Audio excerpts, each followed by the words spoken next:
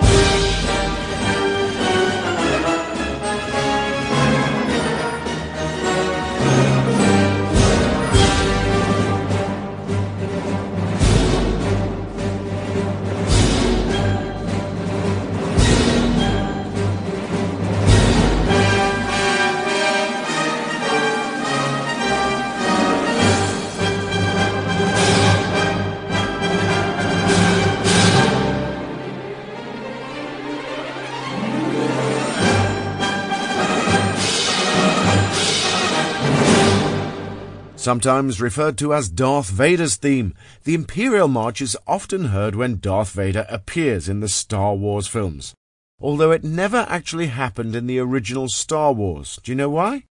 Yeah, it's because the theme hadn't actually been written at that point.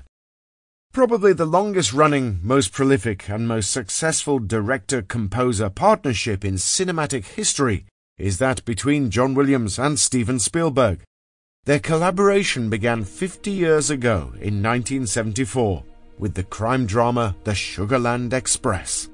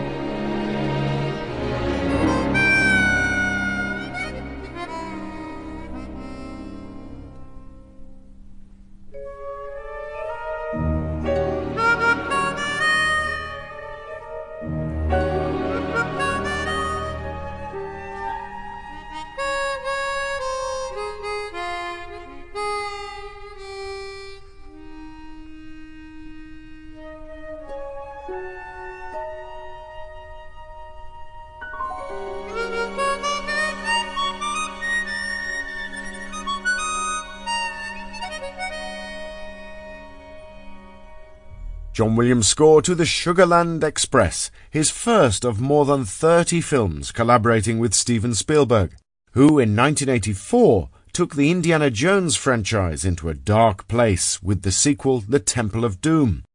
Now, many people thought some of the set pieces were a little too intense and gory, but there's no denying it was literally, if you've seen the movie, a roller coaster ride from start to finish.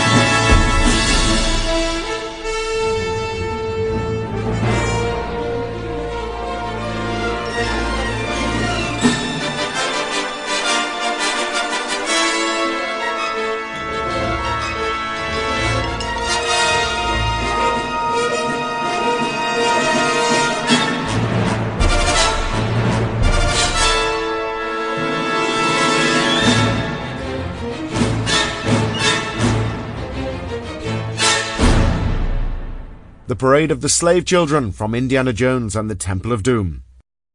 The Superman movie franchise has had 11 theatrical films released, and there are 2 more in production. If you add the 30-plus direct-to-video releases and unofficial adaptations and parodies, you get quite a few Superman movies. But here's a quick question for you. How many of the Superman movie themes can you sing? I'm guessing just the one. This one, from 1978.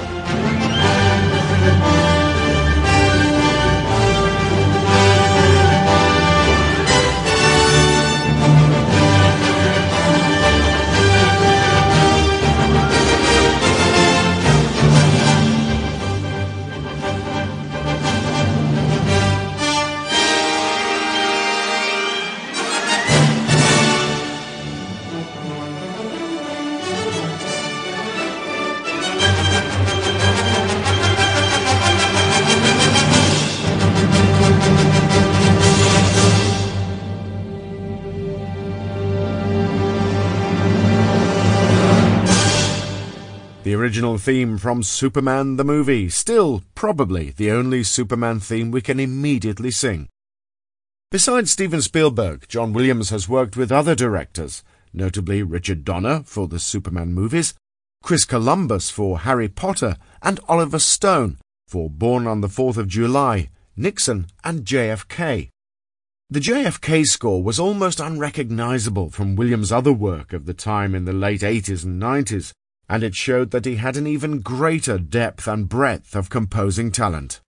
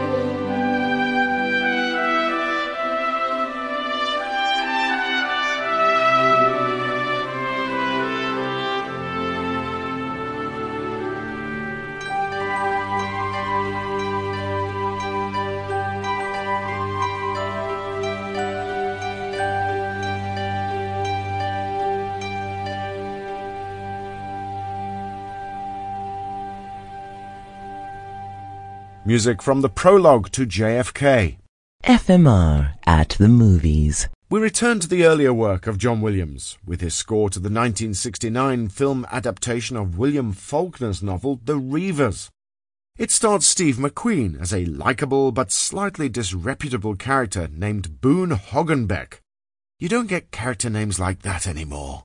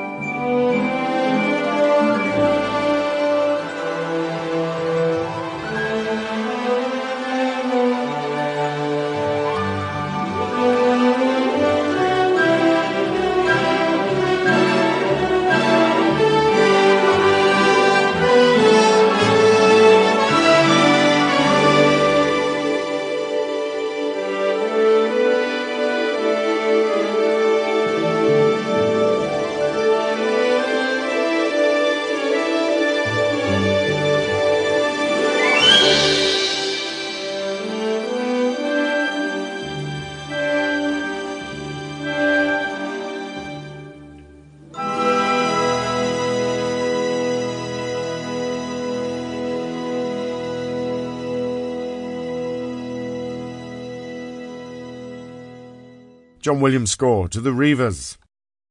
In the same way that The Empire Strikes Back and Indiana Jones and the Temple of Doom were darker, more intense sequel movies, so it was with the 1997 follow-up to the 1993 Spielberg dino extravaganza Jurassic Park. It was a stroke of genius to place Jeff Goldblum's character, the chaos mathematician Ian Malcolm, front and center of Jurassic Park: The Lost World, as he reluctantly leads a rescue mission to an island crawling with even more genetically resurrected dinosaurs. Almost every one of his lines in the film could have easily been annotated with, "I could have told you this was going to happen."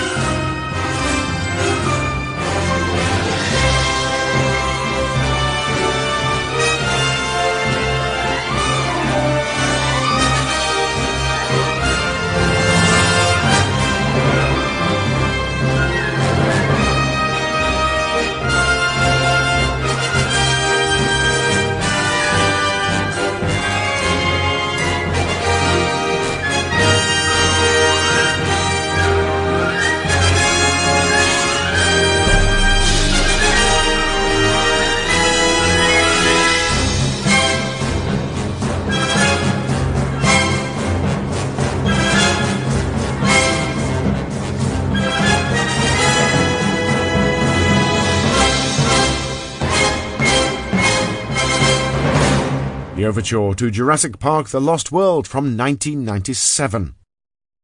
Also in 1997 was another of John Williams' extramural to Steven Spielberg collaborations, this time with Jean-Jacques Hano and his extraordinary epic war drama, the biographical 7 Years in Tibet, which is based on the memoirs of Austrian mountaineer Heinrich Harrer, recounting the years he spent in Tibet during the Second World War.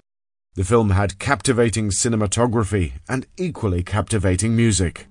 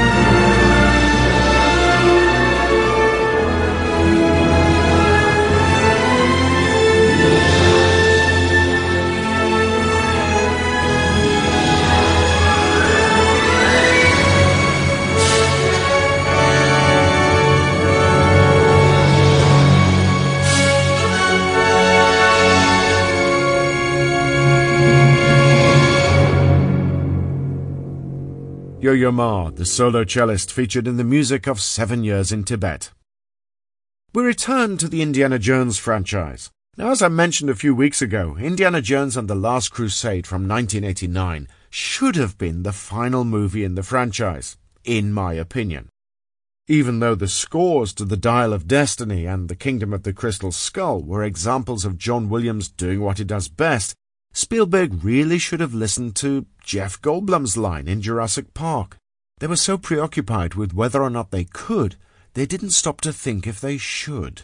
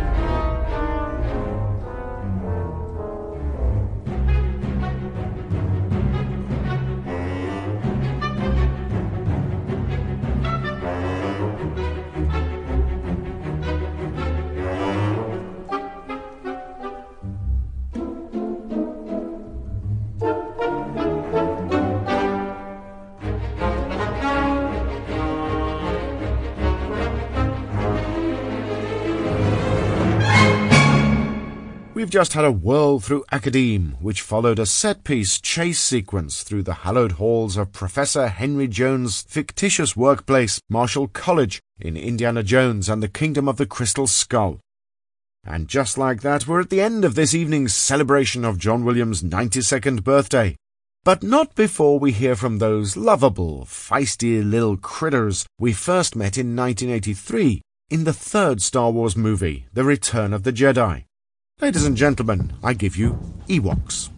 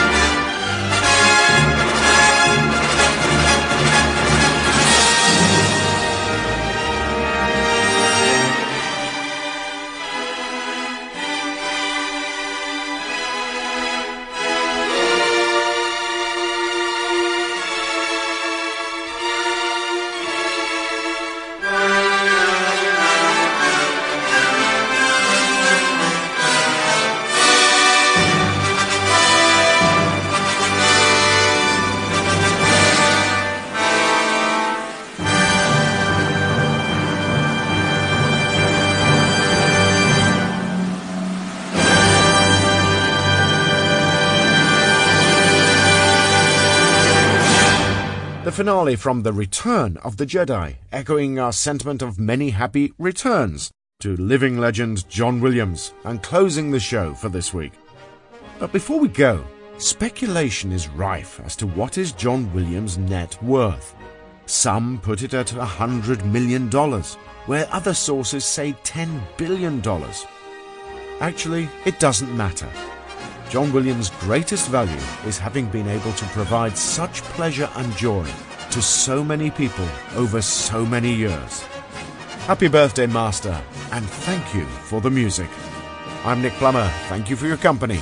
See you next time FMR Goes to the Movies.